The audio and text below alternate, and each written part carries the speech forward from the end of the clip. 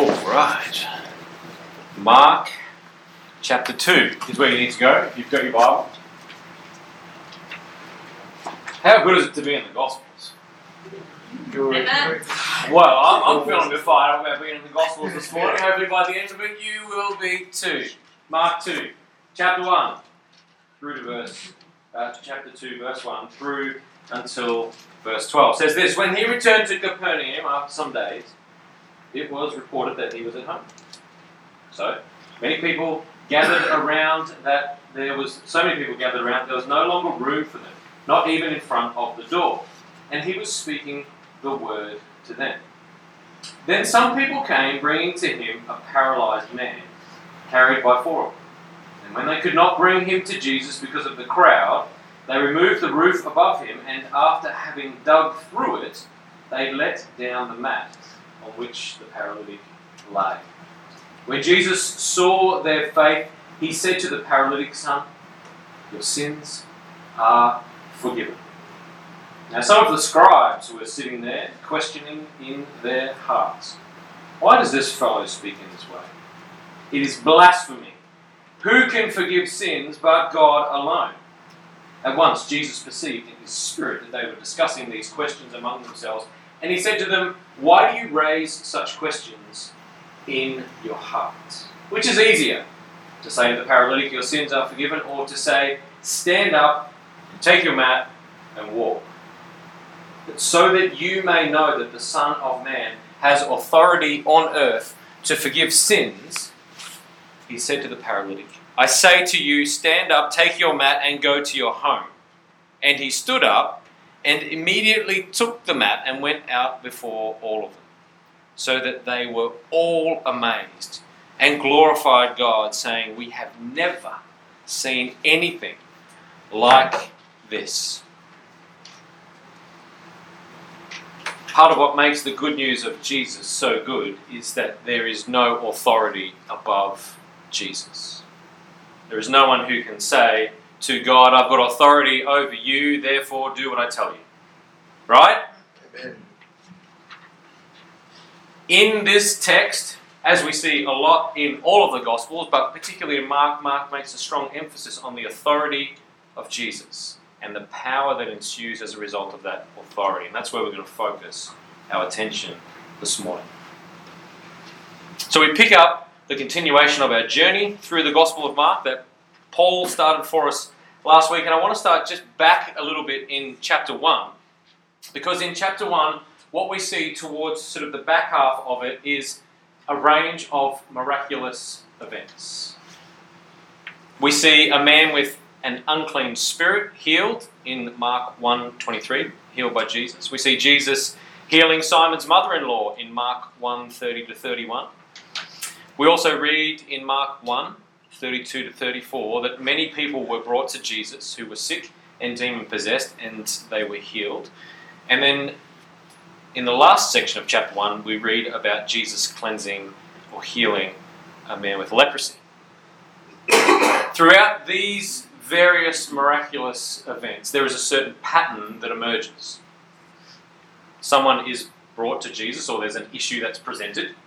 Jesus engages with the person, and then Jesus heals the person. That's the general and simple flow of it. So when we get to this particular text, looking at the healing of a paralytic man, we should expect that same pattern to be there. So what we hear at the beginning is that the paralytic man, after a lot of effort by his four friends, brings himself before Jesus. Jesus then engages with the paralytic man. And then what does he say? Stand up, take your mat, and get out of here? Not quite. The pattern is broken. And because the pattern's broken, Mark is trying to make a very specific point to all those that are reading it. Because what does Jesus say? He said, "Son, your sins are forgiven." It's like that's just a complete and utter digression from the pattern that emerged in the last four healing and miracle events that Mark has recorded. It's around this particular point where the scribes enter the scene. I'll let you, in your spare time, do a little bit of research as to who the scribes were and whatnot. But the scribes point out, why does this fellow speak in this way? It is blasphemy. Who can forgive sins but God alone? So therefore, what's going on is Jesus' pronouncement in this narrative is a declaration of his identity as God incarnate. Because only God can forgive sins. Jesus is saying to the paralytic man, your sins are forgiven. 1 and 1 equals 2 there, right? Jesus is saying, I'm God. And I have the authority to forgive sins. I have the right to be able to do that. And to hammer home the point, later in this particular text, Jesus says, but so that you may know that the Son of Man has what? Has authority on earth to forgive sins, he then pronounces the healing to the paralytic man. So this text is primarily about the authority of Jesus Christ. That's the point that Mark is hammering home. Now, the authority of Jesus in this text is put into direct challenge and contrast with the scribes. The scribes had a certain authority within Jewish culture, given that they loved keeping the law, they transcribed it, they interpreted it, they commented on it, they even prepared legal documents in accord with how to live the law. The challenge of Jesus to the scribes throughout the whole Gospel of Mark is to bring conviction that their love for the law has caused them to forget what the spirit of the law is all about. Their love for the law has caused them to forget what the spirit of the law is all about. We read further on in Mark, Jesus picking up on this point. In Mark 12:38-40, we read, as he taught, as Jesus taught, he said, beware of the scribes who like to walk around in long robes and to be greeted with respect in the marketplaces and to have the best seats in the synagogues and places of honour at banquets. They devour widows' houses and for the sake of appearance say long prayers.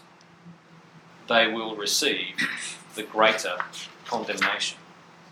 So the law was always designed to be a means by which the covenant relationship between Israel and God could flourish. Now it had become a construct in which the authority and power of the scribes could flourish. They were using the law for their own benefit, and they had lost what was at the very heart of it. And Jesus provided a direct challenge to this, especially in the way that he taught. Now, the scribes taught, they taught the law, and they would have spent a great deal of focus on the outward appearance and the demands of keeping the law. It was fundamentally about doing rather than being, as far as the scribes' teaching was concerned. Yet Jesus' concern is the same as that echoed in the Old Testament, where we read, for the Lord does not see as mortals see. They look on the outward appearance, but the Lord looks on what? The heart. It's not the outward. It's what's going on in here. And even this morning as we gather here, it's what's going on in here for you that God is most concerned about. He wasn't perhaps completely enamored about what clothes you wore this morning, even though you all look fantastic. But what's going on in here matters most to God. Now, part of the astonishment at Jesus' teaching in Mark 1:21, we read that, or 22, they were astounded at his teaching, for he taught them as one having authority and not as the scribes. You know, when you listen to someone teaching or preaching, and you can just tell their words, the substance of their words is filled with an absolute conviction and belief in what they're saying. It's almost like they own those words. They have a right to speak them because they're words that they 100% believe in. I can imagine Jesus preaching like that, can't you? He owned those words. He was the Word. Can't get any deeper and more profound than that. So it's not completely abstract or obtuse that Jesus addressed the paralytic man with, "Your sins are forgiven," for the outward and the inner aspects of the man's life were Jesus' concern. It wasn't just the healing of his physical condition, but also the healing and the making whole of what was going on internally for him. Now, I want to just quickly digress and have a look at the way in which authority and power works. Because we read here that Jesus has the authority as God, but we also then need to understand, how does power fit with that? Now, each year, Forbes magazine, have you heard of Forbes magazine? Right, Forbes magazine puts out a list of the world's most powerful people using a certain criteria. The top 3 for 2019 are, who's at number 3, do you reckon? Elon Musk. He's there or thereabouts, but not quite. Donald Trump, that old chestnut. Number 2, Vladimir Putin. Who do you reckon's number 1? Who's left? Xi Jinping. Who's it there? The guy from Amazon. He's number 5. Jeff. Taylor Swift. Taylor Swift. It's Xi Jinping. Topping the list from China. Now, one of the things that's obvious about the authority that those 3 have, and others who are considered the most powerful people on the planet, relates to the position that they occupy. The role or position that people in those particular roles occupy carry certain rights which the person filling that role then assumes. Okay, before being president, Donald Trump didn't have the same kind of authority in the landscape of America as what he does now. Scary or otherwise, okay? I'll leave that to your interpretation. But each of these people are considered the world's most powerful primarily because of what the role gives them the right to do. You don't have to be a world leader, however, to have power and authority, do you? Furthermore, just because you are a world leader doesn't mean that everyone will simply fall in line and submit to your authority. Now, let me give you a different example of authority that's exercised in my household. And it relates to my teenagers and their mobile phones. There's a beautiful thing, my phone's over there, there's a beautiful thing these days with iPhones called screen time. People are nodding. I love screen time. Because it normally gets the response when I turn on screen time, my girls, at least one or both of them will come out, "What gives you the right to turn my phone off so that I can't use it, Dad? Come on. So unfair." And my response is very simple. I just dial up NetBank, go to the payments for the phone each month, and go, "It's kind of here, right there." Not always met with the gentle willingness to just acquiesce to my sense of exercising authority and power in my household. But they're great girls, so I don't want to misrepresent them too much. But it's an example of how in a household, a parent, because of the fact that they are the parent, has a certain degree of authority, and when they exercise authority, they are demonstrating power, they are demonstrating influence because of the position that they have. Now, essentially, the scribes were saying to Jesus, "What right do you have to forgive sins?" Authority gives people the right to act in certain ways, the right to speak in certain contexts, make decisions, develop new initiatives, stop old projects, and take certain actions that's commensurate with the scope that the authority affords. And when people exercise their authority, they demonstrate their power to influence others. Jesus' authority to forgive reflects the right that Jesus has to declare people righteous in relationship with God. Jesus has the right to do that because Jesus has the authority to do that. No one else has the authority to do that. That's what makes the good news of Jesus Christ so good, because we don't have to run around trying to work out how do we be right with God if we're facing an existential crisis or something like that. God has revealed the truth through the authority of Christ as to what righteousness with God looks like. How do we have a right relationship with God? It's because Jesus has the right to declare us righteous. What the law, which was so precious to the scribes, did, Jesus was now doing in the fullness of declaring people one with God. And the authority and power of Jesus still obviously works today in many ways, I think, that are miraculous. Quite often that can be in outward ways, but most often in inner ways. Jesus has the right to forgive our sins. When Jesus exercises this authority, the power of God flows forth in righteousness. That you could be made right with God after all I or we have done and continue to do, to hurt, to disappoint, to reject and blame God is a miracle. Jesus chooses to forgive. He chooses to forgive because he has the right to do that. He's not obligated, but he has the right to do that. And the miracle comes when we have a deep revelation in our life that we are forgiven. We can hear that so many times that it becomes a little bit trite, or we can think, well, it's just God's job to forgive. It's not. It's his choice to forgive. Jesus has the right to resurrect and restore our lives. He has the authority to do that, and when this authority is exercised, we can experience the power of God making us whole. In this narrative today, we see the forgiveness of Jesus, but we also see the wholeness that comes through the healing of the paralytic man. Where is the power of God at work in your life? There are some things that can cause an internal paralysis for us. Those things that you and I feel like we will never be able to get past or never overcome. They might be habits, they might be behaviours, they might be thought processes, whatever it is, they can cause us to simply resign to living with them as if we will never be able to get past that particular aspect of who we are.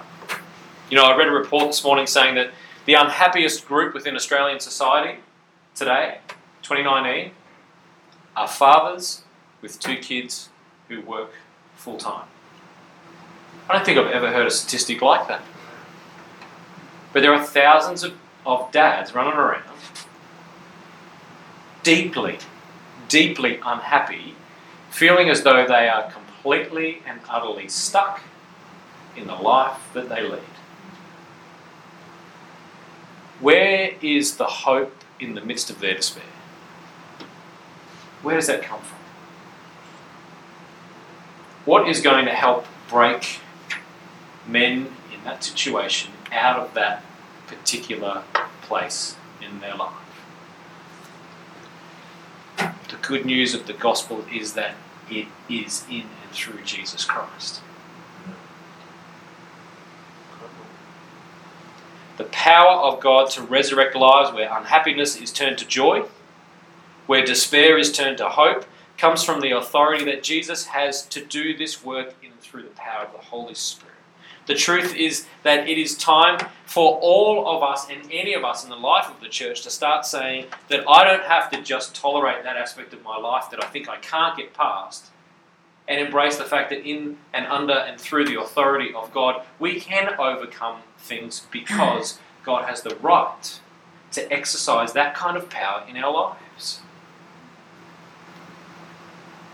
Jesus has the capacity to be able to say to us, to those internal things that paralyze us, get up, take your mat, it's time to walk on from this. Jesus has the right to resurrect lives. Jesus has the right to forgive sins. Jesus also has the right to redeem relationships. When this authority is exercised, the power of God works in and through relationships that seem stuck or beyond repair. In my life, as I was preparing this, I was thinking about 2 relationships in particular that are just stuck. They're not getting any worse, because I'm not sure if they can get much worse, but they're definitely not getting any better. And I know that both my head and heart have checked out of those relationships. I don't know if you can relate to that at all. But I also know that because of the authority that God has in my life, He has the authority to be able to say, you know what? It's not okay to stay in that spot. These relationships need to be redeemed and restored. What do you do with that?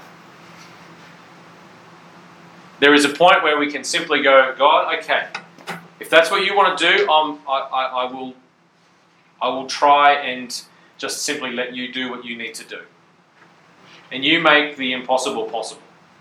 And I'll be prepared to take some steps and sacrifice and submit to what it is that you are up to. But in no way, shape or form is that easy.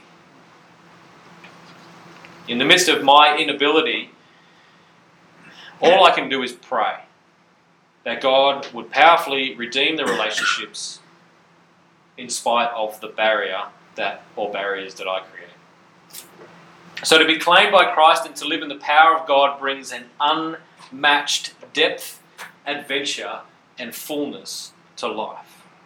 Only Christ has the authority and right to redeem relationships, resurrect lives, and declare us righteous in relationship with God. And the miracle comes when we experience this. Not just know about it, but experience it deep within our very being. But let me finish with this. Any leader exercising any kind of authority will speak of the cost that comes with this responsibility. The greater the responsibility and the greater the authority, the greater the cost. The authority of Jesus to forgive sins, to declare us righteous, to resurrect our lives and redeem relationships came at the ultimate cost. In Mark 10:45, we read Jesus saying, "For the Son of Man came not to be served, but to serve, and to give his life a ransom for many." What cost then for us to enter into the fullness of God's life through Christ? What cost for us? It's firstly about our heart. It's not about how much we know, it's about our heart and the inclination of our life towards God. On your seats, or I gave you a copy. This is a powerful articulation of what it looks like, sounds like, to give over authority in our life to Jesus. If you've never come across Wesley's Covenant Prayer before, you have now. This is the contemporary version, because the ye olde version is a bit of a mouthful. But I want to invite you, at this point in time, to consider the words on that page. Now, you might want to take it away and dig into it a bit deeper at another time, but these words assist our heart, our life, to be inclined towards God in a way where we are expressing a deep desire for the authority of God to be in and through and over our life. So I want to invite you just to take a moment to sit with this prayer, and if you want to, you might like to pray it quietly where you are. Let's pray.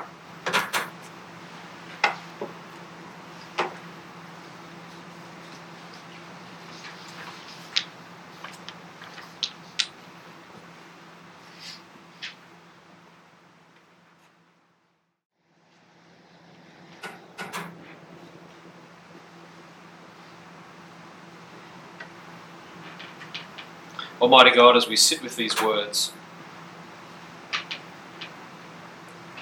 we give you thanks and praise for the way in which you exercise your authority, influencing and shaping and moulding our lives with your power.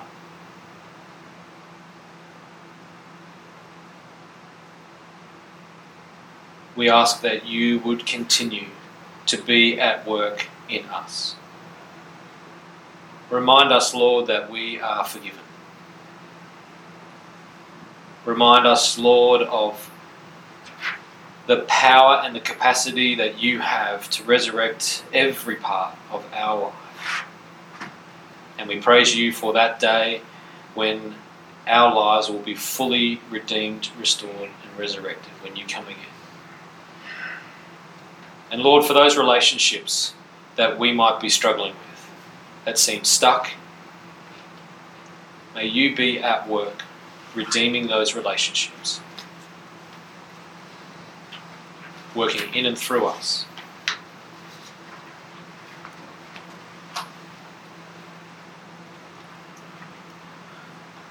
Lord, help us today to be able to go from this place knowing afresh the grace and love of your power and authority in our lives. In Jesus' name we pray. Amen. Amen.